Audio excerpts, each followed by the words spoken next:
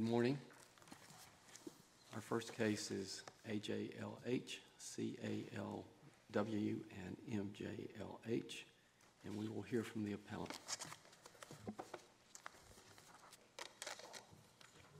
Good morning, Mr. Chief Justice Newby and Associate Justices. My name is Mercedes Chutt, and I'm arguing today on behalf of the Guilford County Department of Health and Human Services.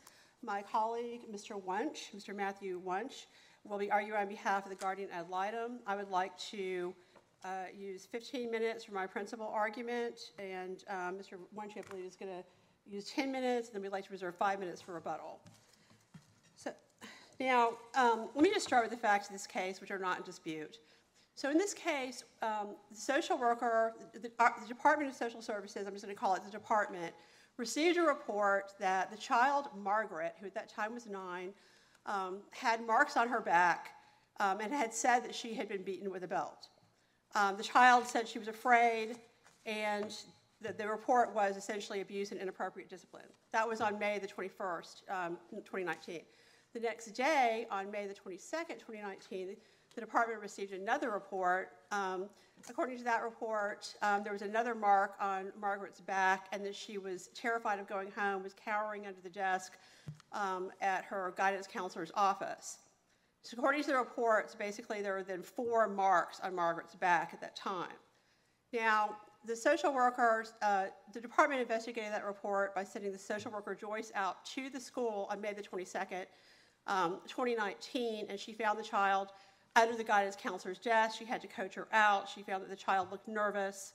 She did observe the marks on Margaret's back consistent with the report. Margaret then added other details to the report. So Margaret then, at that point, the social worker interviewed Margaret, and Margaret said that there were other disciplinary practices going on in the home. She described being made to eat crunchy peanut butter sandwiches because she did not like them, and she said she had to eat them instead of eating what the family ate food-wise. And she also said that she was being made to stand in the corner for hours at a time, and that she had to sleep on the bare floor without mattresses, without a mattress, without blankets, without sheets. And she also said her stepfather had beaten her with a belt. And so the social worker at that point, with those allegations, which became part of the allegations the social worker was investigating, went to both of the parents on the same day. First went to the mother. She admitted all the allegations. Went to the father, the stepfather, that is. He admitted all the allegations. And that's very central to this case because the allegations, I think, were never in dispute. The parents admitted them. At the adjudicatory hearing, which produced the order on appeal, the parents did not present any evidence. Now, the Court of Appeals, this goes to the Court of Appeals, I think there's an issue of why are we at the Court of Appeal, why are we appealing this, why do we file the PDR? We're alleging there are several errors of law. One, not recognizing the admissions of a party opponent. The trial court's findings, rather than being inadequate, actually track what happened. Here are the allegations, not hearsay, out-of-court statements, not used for hearsay purpose, used to show subsequent conduct, are not inadmissible hearsay. Then, after the statements were presented to the parents, the respondents here, they admitted the allegations. Trial court's order tracks this. After that, the order, what happened in the evidence was Margaret was removed on May the 22nd. The 2 younger children, Anna, 4 months old, and Chris, 3.5 years old, remained in the home until August the 9th, 2019, when a petition was filed and a non-secure custody order entered. And what the record evidence shows is that they were removed from the home on August the 9th because even though there had not been evidence, there had not been any instances of inappropriate discipline with respect to those 2 younger children, the parents, both the respondents, continued to assert there was nothing wrong with their disciplinary practices.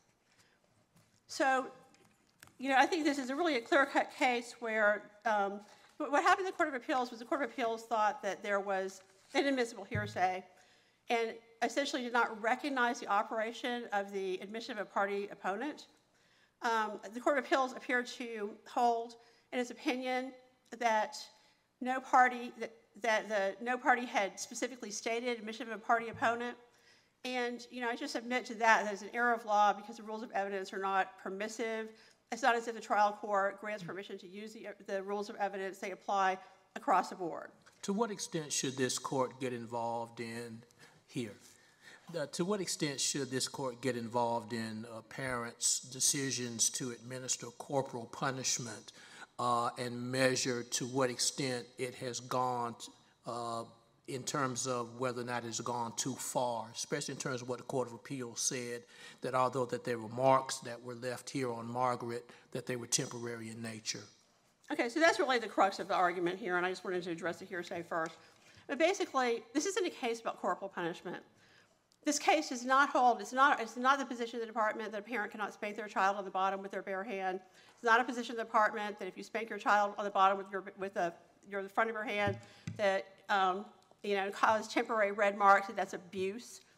The case law is you have to look at the totality of the evidence. There's no minimum threshold for abuse. What you have here, and the parents admitted that they had used all of these disciplinary practices that I described, whippings with belts, either forcing the child to eat crunchy peanut butter sandwiches or using them in lieu of meals, standing in a corner for hours on end, up to 3-4 hours at a time, and sleeping on the bare floor. And this had been going on for about 2 months, according to the stepfather, and according to the mother, about every day since March of 2019. So you look at the whole totality of the evidence, and that's the standard in our case law. The totality of the evidence, there's no minimum threshold for what constitutes abuse. And I'm arguing that under these circumstances, that with the totality of the evidence is abuse. But to answer your question, it is not a case of the state coming in and saying, it's not our argument that people can't use corporal punishment. That was not the argument of the department at the trial level. I don't think anyone made that argument. It's not the argument. It was not the argument before the Court of Appeals. It's not the argument now. It's the Court of Appeals' position, as I recall it, that taking these incidents, the crunchy peanut butter, sleeping on the floor, the corporal punishment, either individually or collectively, they did not amount, assuming that they were true based upon the hearsay aspect, did not rise to a level of being serious physical injury. When you say this case is not about corporal punishment, are you saying that we should not focus at all in our outcome here on the fact that corporal punishment was administered and move on and look collectively at all of it? Correct. Correct. And let me go back to your statement about what the Court of Appeals said. So this is really the heart of why we're appealing this. The Court of Appeals actually held in its opinion that all of these facts alone, they called it corporal punishment, and it wasn't corporal punishment, actually. This is where, I think the Court of Appeals stepped into the role of the trial court, sort of making findings of fact. The evidence, the findings, the trial court's findings talked about a whipping with a belt, not, quote, corporal punishment. I don't think you're going to find that in the opinion. But just to simply say that a whipping with a belt and all the other collective facts can never constitute abuse or neglect is erroneous as a matter of law. It really sort of tosses out, I think, well-established precedent on the law of abuse and the law of neglect. Neglect, as we all know, you don't select out bright-line things or acts of the parents. Our case law is well-established, like N. Ray Montgomery, N. Ray MAW, that you have to look at the circumstances surrounding the child, not the acts of the parents. In terms of abuse, there is, again, like I said, you have to look at the totality of the evidence. There's no bright-line standard for what abuse is, no minimum standard.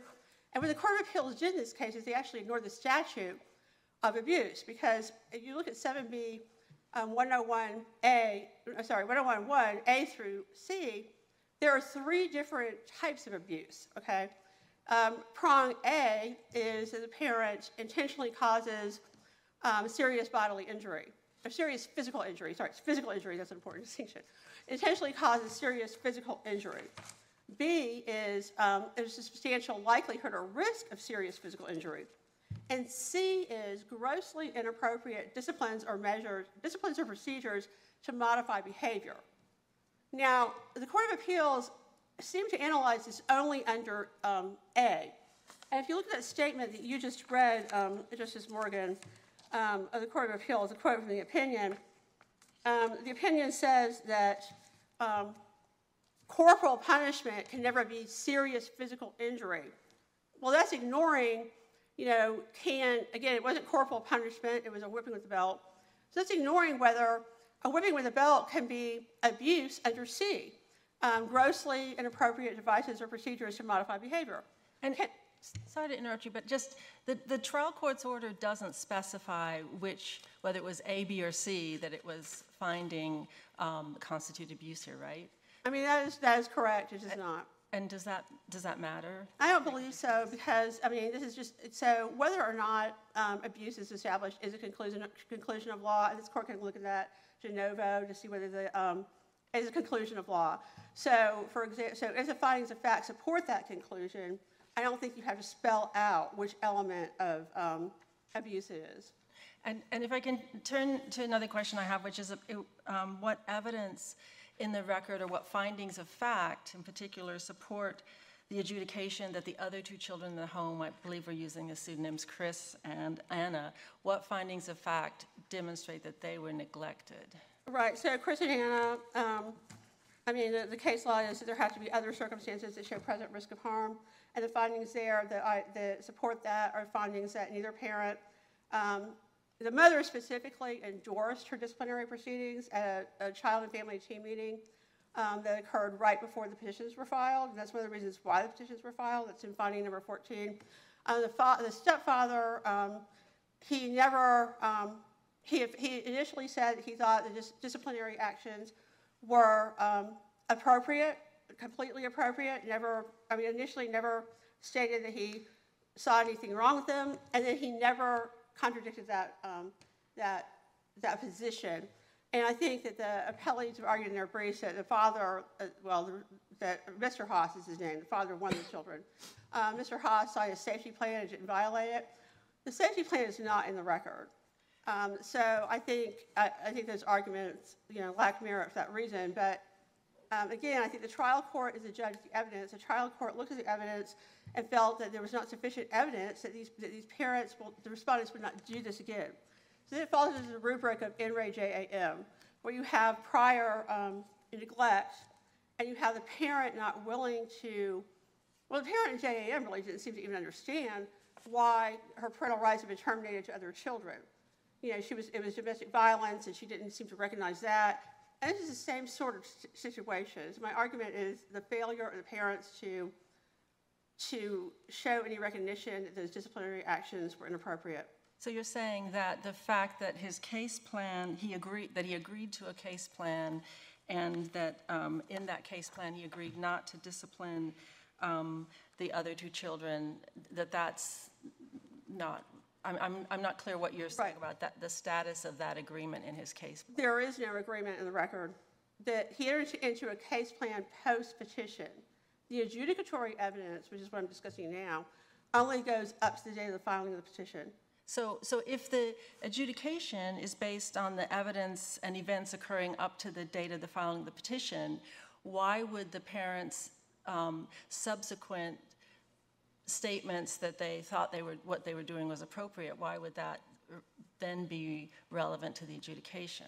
Because these parents had 2.5 months to basically tell the department that to renounce their disciplinary procedure methods and to show some sort of recognition that they were not appropriate, and they did not do that the entire time. So you're saying the fact that they may have done that later is not relevant? Well, according to our statutes, it is not, because I think it's 804, 7B 804, I believe, just states that at the adjudication, the evidence, the allegations of petition have to be determined, and it's very clear, there's a lot of case law on that adjudication, you can't consider post-petition evidence on neglect and abuse. And that's just an interpretation of our statute. So certainly it's not up to me to say, it's not, I think, something that the trial court can just say, oh, yes, it's relevant, I'll hear it, because the statute expressly prohibits it. And I think one thing I think is really important here is that the trial court, the Court of Appeals really did not seem to understand the law of abuse or neglect. One of the things that the Court of Appeals did is say that finding 26, which talked about whether or not the father had had decided not to, or had said anything about finding these disciplinary actions inappropriate. They called it an arbitrary presumption of a forecast. And in finding 26, the trial court was trying to assess risk of harm. What is the future risk of harm? Which is totally appropriate and necessary in a neglect case. And I think, and the Court of Appeals seemed to hold that that was inappropriate. I'm done with my 15 minutes. So, any other questions? Thank you. Thank you, counsel. We'll hear from counsel for the GAL.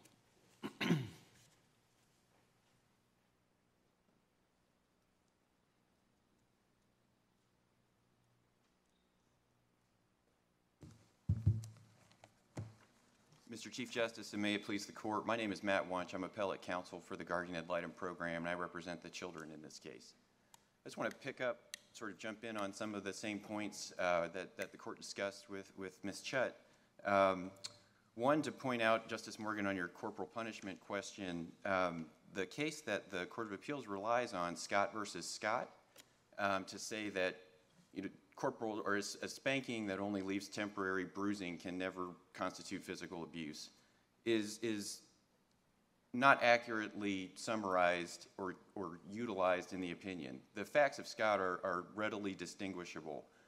Scott was a civil case. It was a custody complaint where one parent was trying to get a change of custody against the other parent, and part of what the parent alleged was that the other parent had abused the child by striking and leaving marks, and lost that motion, appealed it, and then argued that the trial court erred because it should have been compelled to make a finding that those bruises constituted abuse. This is actually the exact opposite. This is a trial court that adjudicated that a child who'd been struck with a belt and the other conditions that we talked about was abused, and then the Court of Appeals on appeal decided that that was not abuse. So instead of being compelled to make a finding, the trial court here actually made a finding on its own, and then the Court of Appeals is trying to compel it to not make that finding. So it's really the opposite. Scott does not stand for this broad holding that marks or striking a child and leaving marks that are not permanent is not abuse, is never abuse. It's not a minimum standard. It's just saying in this particular case, the trial court was not compelled to make a finding that it was abuse. And that's what we're arguing for. We're arguing that the trial court, the fact finder, had that discretion to view the evidence, to evaluate the whole situation, and to make findings of fact as the fact finder trial court. Subsequent Court of Appeals cases have clarified that some, and I know they're not binding on this court, but In re LTR, which was a 2007 case that involved bruising. In re SG is another case that involved bruising that dealt with this same argument, that the most serious injuries are not the minimum standard, that abuse can occur without broken bones or cigarette burns or some of the worst facts that we see, that should not be the minimum standard. And I think that's a really important legal point that the Court of Appeals missed here. Can we distill what you're saying in terms of this, then, that the Court of Appeals engaged in fact-finding that, of course, would not be appropriate?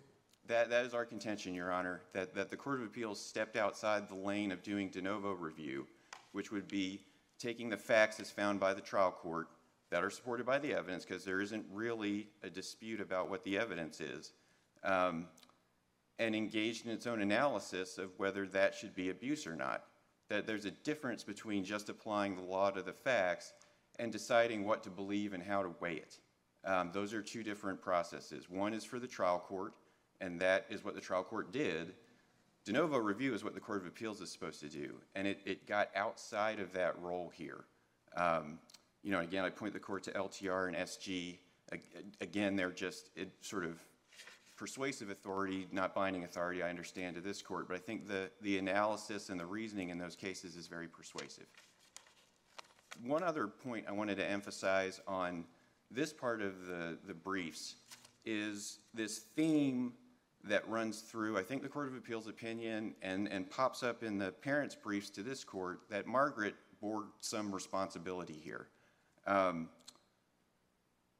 That, in fact, in the mother's brief, it's page 23 of the brief, she argues that Margaret was a preteen who was acting out and lying, and that the discipline was specific to her and her misbehavior. That's a troubling argument to me, especially on these facts.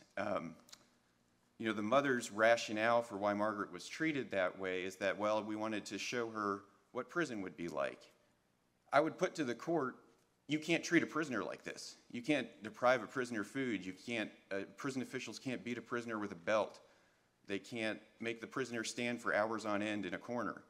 These are not, they can't deny the prisoner a place to sleep. These are not acceptable conditions for even that rationale, as frankly thin as it is. So I think that's a really important point. It concerns me to see it argued in briefs that Margaret, the 9-year-old, would bear responsibility here. The use of the word preteen to me is troubling. She's not 11 or 12. When this happened, she was 9. That may be a finer distinction, but it sticks out to me. It seems like it's trying to downplay the parent's role in what happened and put responsibility on Margaret. And again, as a child advocate, that's very concerning. We'll try to move on from those issues. Justice Earls, I'm sorry, do you have a question? I think I was going where you're going. I do want to ask about the evidence in the record regarding the other 2 children and what supports a finding that they were neglected. And in particular, as I understand the facts, the incident involving Margaret happened in May. The other 2 children remained in the home until the petition was filed in early August of 2019. And there were home visits, and it just seems like without any evidence specific to those children, you know, you can hypothetically you could imagine that they also had bruising, or they were disciplined, or they showed emotional distress from having witnessed their older sibling treated the way the record shows she was. It seems to me there could be facts that would illustrate their neglect. But here, it sounds like the only evidence in the record that the department is resting on is whether the parents acknowledge that the discipline of Margaret was inappropriate. Well, Your Honor, I think it's that certainly is an important fact. I think the absence of evidence of physical abuse on the other children is not dispositive. Because again, it's about a substantial risk of harm. So harm does not already have to have occurred to them in that time. And I don't believe there was any allegation that it had. But it is, as Your Honor points out, it's the parents' insistence that they did nothing wrong, that this is appropriate discipline for them to use. And then it's, I think, the history, which with Margaret goes back to 2010 in the findings of fact, that there is a history of this conduct in respondent mother's home with different partners. It's very much, as Ms. Chutt pointed out, it's very much like JAM. It's a very similar case where other children in the care of that parent have been hurt, and the risk is that the parent doesn't seem to understand that their conduct puts their children at risk.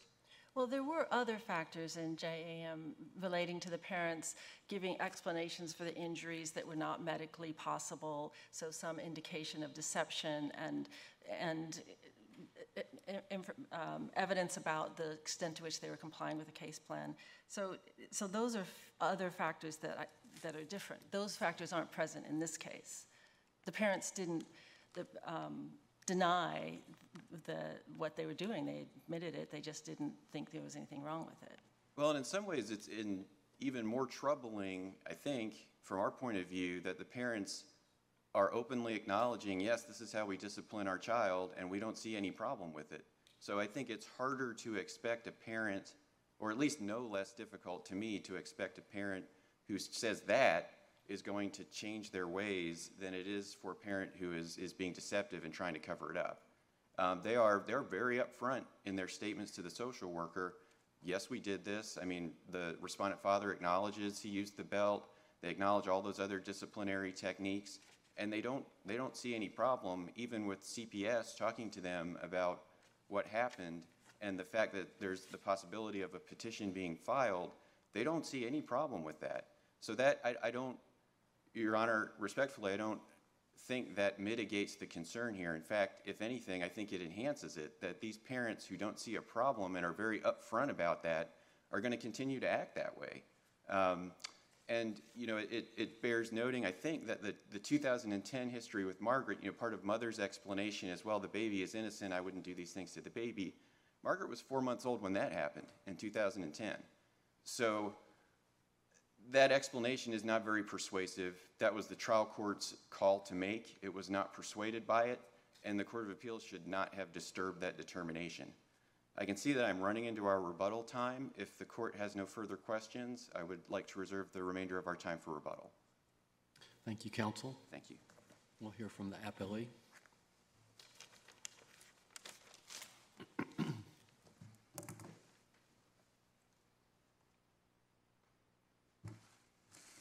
Good morning. May it please the court. My name is Benjamin Call. I have the honor and privilege today of representing Mr. Cameron Haas, who's here with us, the respondent father of one of the three children, the youngest, Anna. A bit of housekeeping. Ms. Rawls, who represents the respondent mother, who's the mother to all three children, will be dividing our time in half.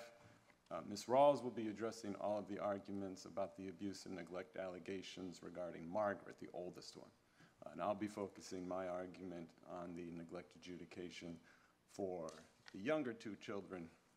Recognize my client is only the father of one, but the circumstances and arguments for the two youngest are identical. I believe Ms. Rawls will adopt these arguments as her own regarding her client's child, Chris.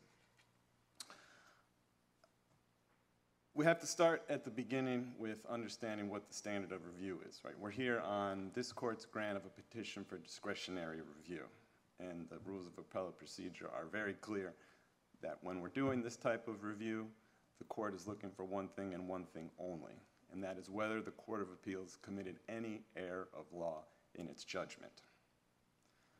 My client has been waiting 25 months for the government to come up with any coherent explanation of how that could possibly be true regarding his daughter's adjudication. Their briefs don't argue any viable error of law in the ruling regarding Margaret. They have not explained any error of law today in the Court of Appeals ruling regarding Margaret. When the Court of Appeals, regarding Anna, when the Court of Appeals concluded that the neglect adjudication for Anna had to be reversed, the Court of Appeals applied well-established precedent to a very basic set of facts to conduct a routine analysis, the same type of routine analysis that's been conducted by other courts in other similar cases, to reach the same conclusion that's been reached in other cases. And that conclusion is very straightforward. A child's neglect adjudication cannot be based entirely on a sibling's circumstances, right? There have to be findings of fact about other circumstances, other factors regarding this child, findings of fact about Anna's circumstances that explain why Anna is a neglected juvenile. And I would believe their answer would be that she is at risk of neglect because he has not acknowledged that the discipline was inappropriate. Correct, Your Honor. So we have to look, right, if we're looking at whether the Court of Appeals committed error, like the Court of Appeals was charged with looking at the findings of fact to determine whether those findings of fact supported the conclusion of law. So what do the findings of fact tell us about this, what they call this lack of acknowledgement, right? There is one clause in finding 26. I'll read the first two sentences. Cameron Haas acknowledged the circumstances that arose on May 21st, 2019, when this first began. However, he did not feel that those actions of discipline were inappropriate. Absolutely true, right? The reports came in from the school, apparently. Margaret was scared about going home. DSS gets involved, talks to the parents. The parents acknowledge what they did. They weren't hiding anything. And of course they would think that what they were doing was appropriate. Why would they do it unless they thought it was appropriate, right? So the fact that from day one they didn't immediately see a problem with what they were doing isn't the question, right? The question is then thereafter, if DSS saw a problem, and apparently they did, right? The testimony from the one witness at the hearing. In her words, the social worker said that she told the parents from the beginning that what they had done was, quote, a little bit extreme, right? A little bit extreme. Well, what was a little bit extreme, right? Yes, she got a whooping with a belt that left a mark. But yes, they also didn't let her go play outside. They restricted her TV time. Right, so what was a little bit extreme? Should she been able to go play outside a little bit?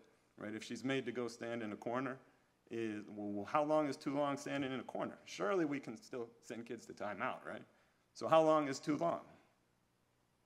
Right? So if their concern was narrowing down and really talking to these parents about what they did was wrong, well then there's no evidence in the record that shows they even bothered to have those conversations, right?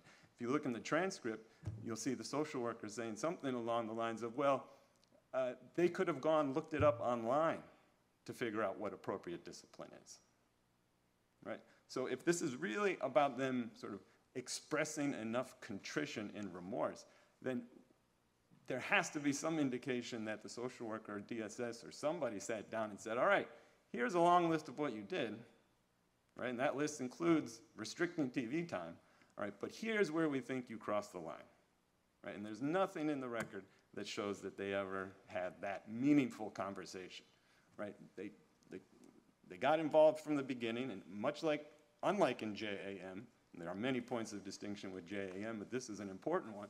In JAM, the parents refused to work with social services, right? Complete opposite here, right? From day one, the parents were cooperative. From day one, they entered this voluntary safety plan, and yes, the plan is not in the record. For whatever reason, it wasn't introduced. There's plenty of testimony about it in the record.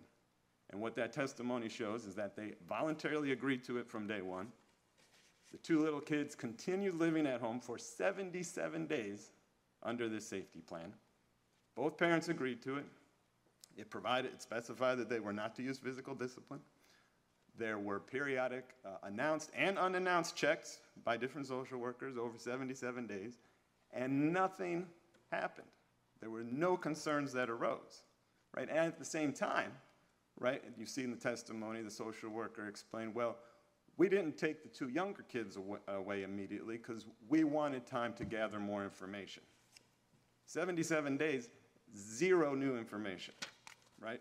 All these concerns about the history of mom's involvement with other prior DSS reports, they knew that from the beginning, right? The fact that the parents from the very beginning said, well, yeah, of course, what we did we thought was appropriate. Why else would we do it if we didn't think it was appropriate? They knew that. Those conversations happened from the very beginning.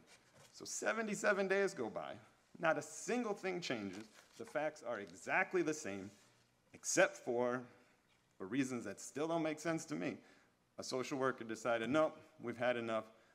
They have not, on their own, come forward and expressed enough contrition for God knows what, because it surely isn't restricting their kids' TV time.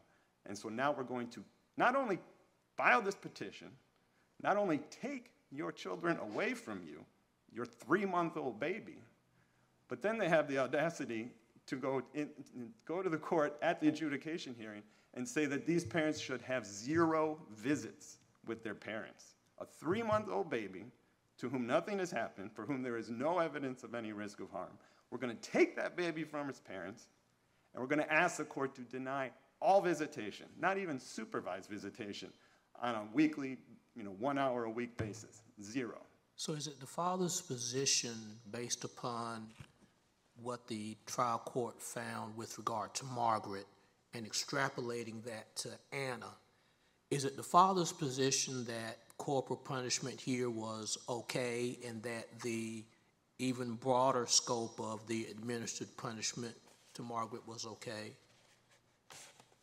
That the okay in what sense? Okay in the sense that it was not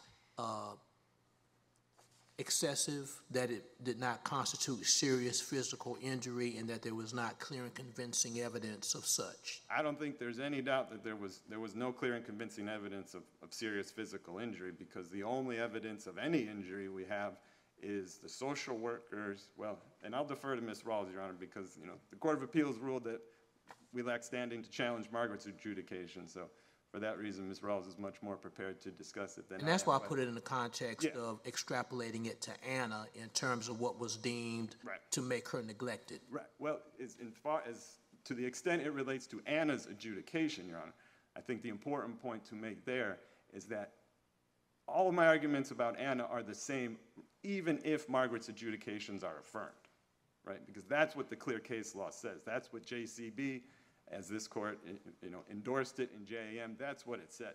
Even if you have an adjudication, you have neglect or abuse of a sibling in the household, you have to look beyond the facts related to that abuse and neglect to determine whether there are other circumstances showing neglect of the other child in the household. But the trial court was making a forecast of what risk Anna faced in terms of what happened to Margaret. All this in the trial court's view, of course. But in terms of, again, looking towards what was deemed by the trial court to put Anna at risk so as to make her neglected, is it the father's position that the punishment of Margaret should not have risen to a level in the trial court's view that made Anna neglected? I apologize, Your Honor, I'm not sure I followed the question. So the trial court was making a forecast in its findings of fact.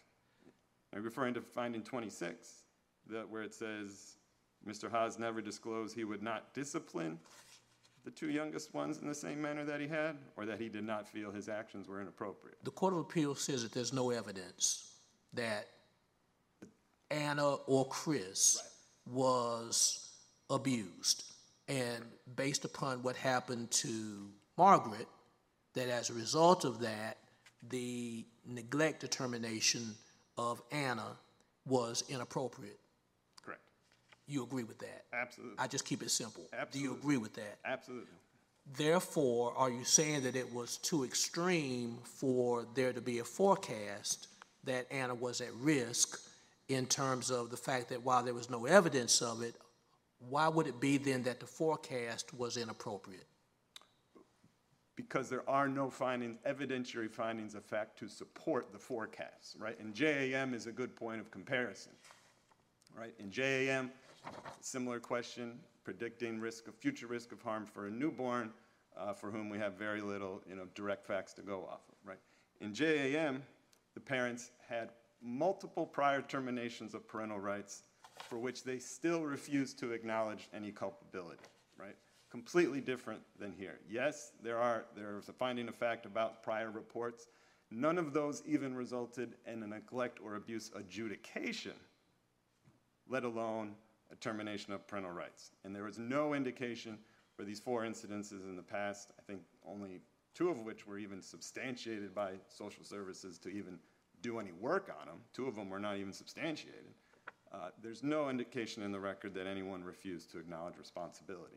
Where should this court draw the line in terms of a trial court's predictive determination that what happens to one sibling, here Margaret, is to be translated to a sibling like Anna in terms of while there's no evidence of abuse of Anna, as to where this court should draw the line as to how a trial court should exercise the predictive aspects of determining neglect? I think the line's already been drawn, Your Honor. The line is very clear. And in the line, the system, the status quo we have right now works perfectly fine. There's nothing broken that this court needs to fix, right? The law is clear, right? There must be findings of fact that show other factors, right? That's the language that you see repeated in the case law, right? Whether there are findings of fact that show those other factors, whether those findings of fact add up to a proper conclusion of law that a child is neglected, that is a determination that the Court of Appeals, whichever appellate court has the case on direct appeal, they have the authority to exercise de novo review then, to substitute their judgment to say, well, yes, we agree. These findings of facts add up to a conclusion of neglect, or they don't, right? The direct appeal court has the discretion to make that call. That's what de novo review is, right? That's what happened here, right? The Court of Appeals exercised its de novo review to say, well, this is pretty thin, right? We had 77 days, And nothing shows what changed in those 77 days. Yes, the father said on day one he thought he was doing the right thing. Yes, mom has these prior reports in her history. But we knew all that on day one. So after day 77 of there being no problem with these kids living at home, what explains why these kids are neglected juveniles? And the Court of Appeals properly exercised its discretion to say, well, that's not neglect. And so the question now is, was there an error of law in that decision by the Court of Appeals? They've pointed to none, absolutely none. I mean, they're all explained in my brief. I see I'm running short on time, so I would just refer the courts to my brief for a further explanation about why all of what they claim to be errors of law is absolutely not an error of law. And in closing, would just say that I think the only appropriate outcome here is for the court to dismiss this petition as having been improvidently granted. What's true today was true on day one when they filed it. There is no basis for having granted the PDR because none of the 3 statutory grounds for doing so are present here. Thank you. Thank you, counsel. We'll hear from your co-counsel.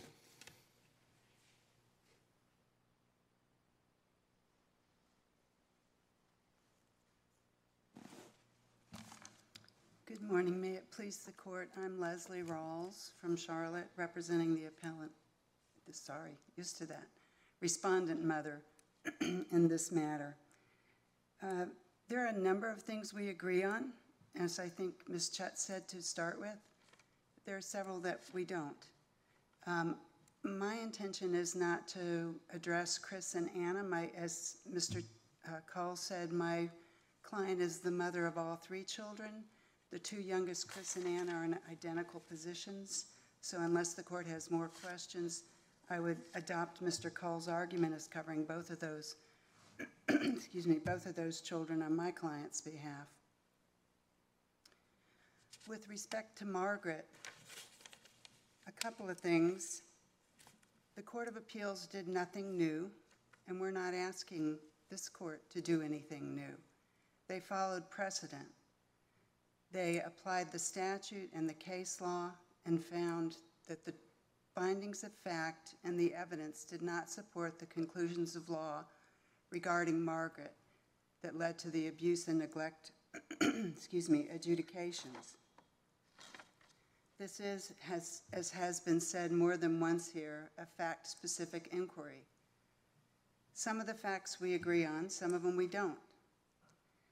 For example, Ms. Chutt spent a good deal of time talking about hearsay and that the Court of Appeals misapplied the hearsay rule. We have agreed, and I believe the Court of Appeals opinion reflects this, that the hearsay statements by Margaret were improperly admitted over objection, I think 10 or 12 objections, and that statements of party opponents are admissible as exceptions to the hearsay rule. There's no disagreement about that. And the Court of Appeals correctly applied the hearsay rule by excluding Margaret's statements and then saying the remaining findings of fact are insufficient to support the conclusions of law, adjudicating her neglected and abused. So what have we got? Crunchy peanut butter sandwiches. If the choice to feed a child food they don't like was grounds for a government agency to come in and take that child away, I suspect this courthouse would be empty. Probably all of Raleigh would be empty. Children are fed Brussels sprouts. Children are fed squash, crunchy peanut butter sandwiches, things they don't like. It's part of being a parent. Now, the appellants would have the court believe that that was the only thing she ate. There is nothing in the record to support that.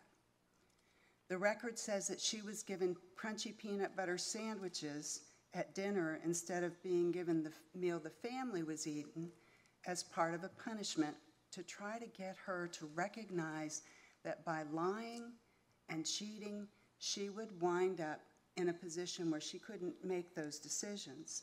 Whether she's a preteen or a child, a parent's duty is to discipline and teach their child. And that was a lesson. There is nothing in the record about what she was fed at other meals. And in addition, the department argued to the court today that this had been going on, the crunchy peanut butter sandwiches had been going on since March 2019. That's not what the findings of fact say. The findings of fact say her lying had started around March 2019 and it was getting worse. And in finding of fact, I believe it's 17, the mother says that lately this was the sort of discipline they'd been trying. I'm not sure what lately means, but Well, if I can ask you, the statute defines an abused juvenile under 1C as one whose parent, guardian, custodian, or caretaker uses or allows to be used upon the juvenile cruel or grossly inappropriate procedures or cruel or grossly inappropriate devices to modify behavior.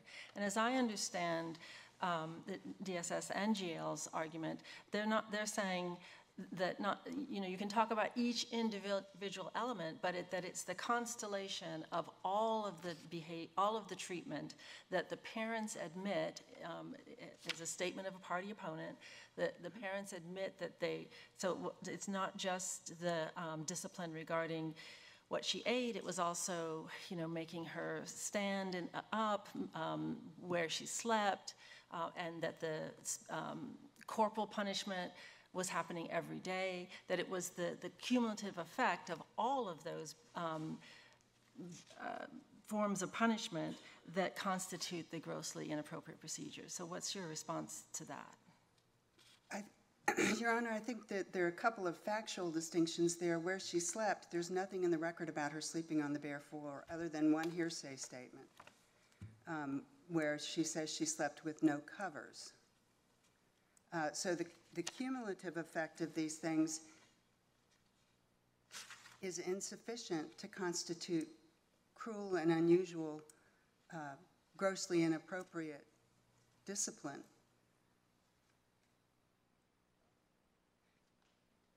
Well, so I'm looking now at finding of fact 15, which is where the trial court recites what the respondent parent says, what your client says. And she says that she takes the juvenile's bed privileges away. She stands in the corner from 3:30 p.m. to 6 p.m. And then after she stands again in the corner until 8 p.m. She has to sleep on the floor. So those are things that she's admitting happened. Yes, Your Honor, but it does not say bare floor.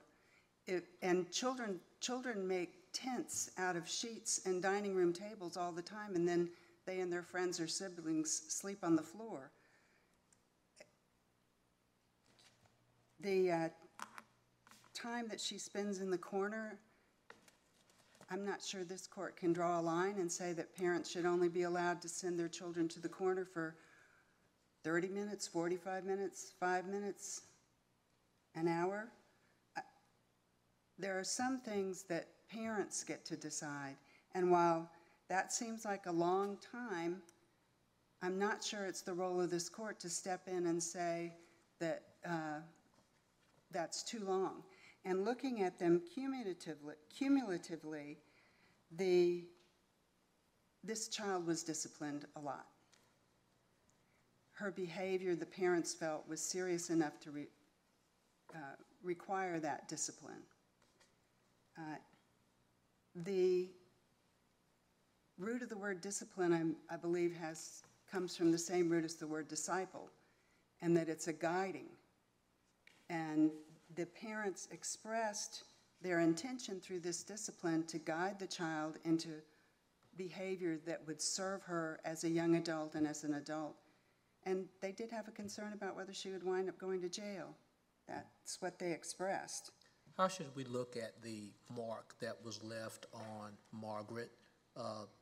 Court of Appeals says that it was a temporary mark, but on the other hand, it was a mark nonetheless, along with other indications that corporal punishment may arguably have been excessive. How should the court look at that? So one of the useful portions of the statute on that is that the punishment or the harm has to be caused intentionally, or I've forgotten the exact phrasing of by other than accidental means. And what the explanation is that it was an accident, that she was moving, as many children will when they're being spanked, and that her back was hit. This is completely different from some of the other cases that the appellants have asked the court to rely on. For example, LTR and SG were cited. Well, LTR, when you're looking at all of the facts, you look at the age, the intention, the type of punishment, and the result. So LTR was one that was cited. That was a 2007 case, and these are all Court of Appeals cases. It involved a 4-year-old child, a younger child. It involved a 6-inch bruise that a doctor testified was at least 7 days old when it was seen and photographed. The stepfather had hit that child with the brush, and there was also a second child in that instance who was 5 years old and had a bruise on the face. On SG, which was the other case that was cited to this court, it was a 3-year-old child, again, a vast age difference, and that child had a black eye from his father pushing him down and hitting him, plus bruises on his forehead, an eyelid, and a knot on his forehead. I can't tell you how to look at individual marks because all of the case law in this says you have to exercise a fact-specific inquiry. The trial court looks at a fact-specific inquiry, and in reviewing this court and the Court of Appeals does the same thing. What was the age of the child?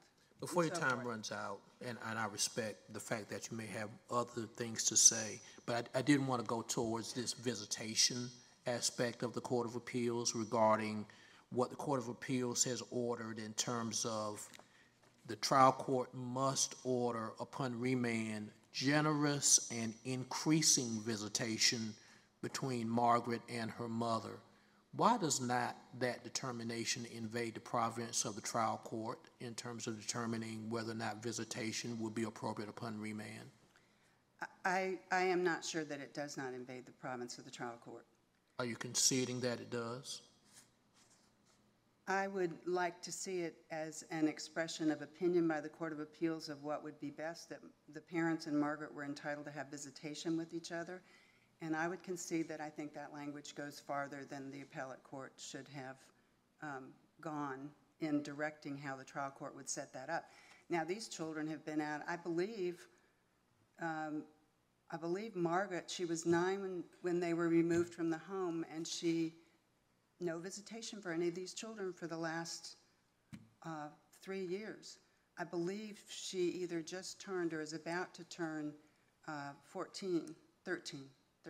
Well, while the lack of visitation totally certainly is much more within the standard purview of the Court of Appeals, it sounds like you're agreeing that the Court of Appeals saying that the trial court must give generous and even increasing visitation, as in not even determining what may happen upon the initial visitations, but now to say that it will be increasing in the future, you do see that being excessive by the Court of Appeals. At best, an expression of hope of what might be possible for this family. And given the time lapse and the lack of any contact, I would not ask this court to order this, or to enter an order that says the same thing. The trial court should. So much time has passed with no contact. So I'm not asking this court to recommend the exact same thing. I think the trial court really has to deal with that at this point.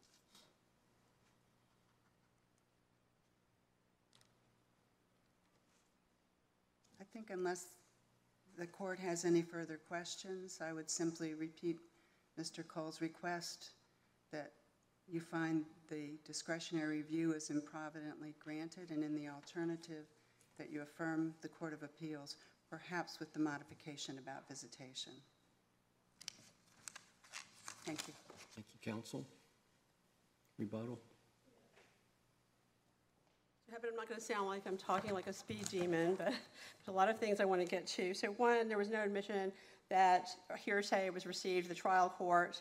I think my brief covers that. The statements of Margaret were received for the purposes of explaining subsequent conduct. We did not admit hearsay was received. But then, sorry, I know you want to go quickly, but then, given that position, then you would also agree that the findings of fact that recite that information can only be taken as laying the groundwork. They can't be. Correct. Okay. Absolutely correct. Now, I think it's very clear. We've made our concerns about how we believe that the Court of Appeals erred legally very clear in our briefs. I don't think there's any basis for saying we haven't cited any error of law. Basically, if you're looking at, I think there's a lot of, different characterizations of the findings of fact.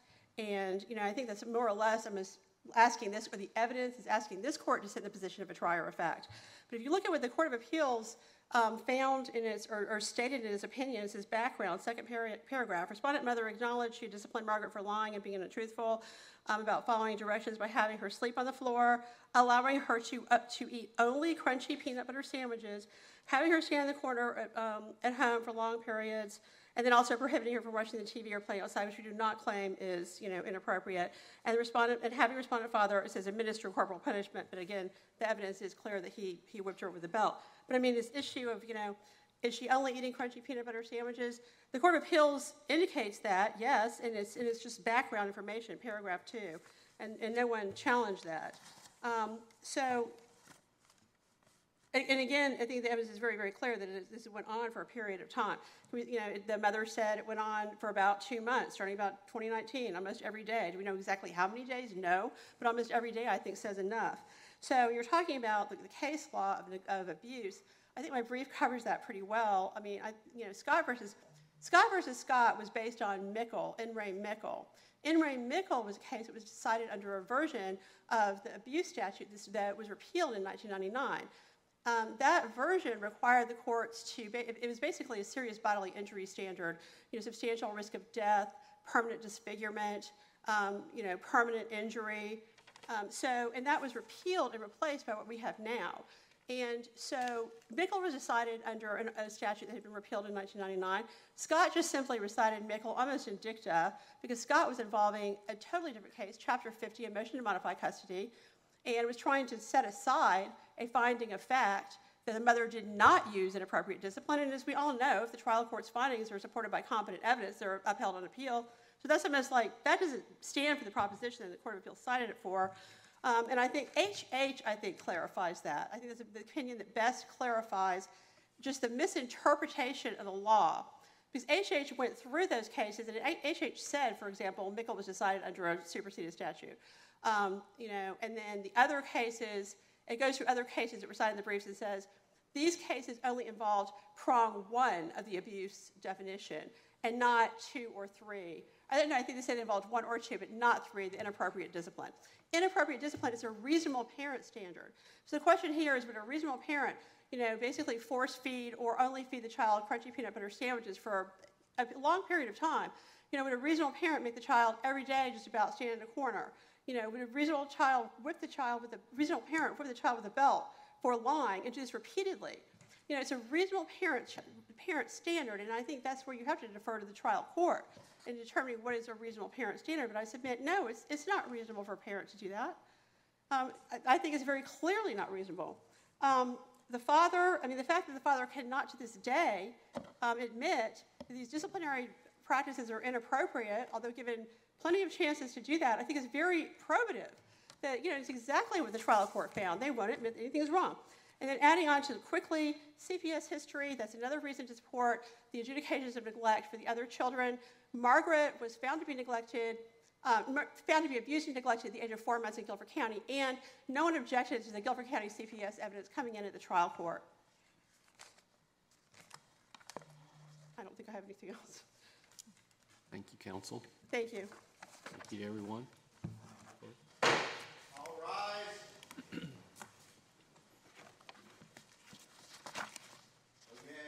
yes. The Supreme Court of North Carolina will be in recess until 10:45 a.m. God save the state and this honorable court.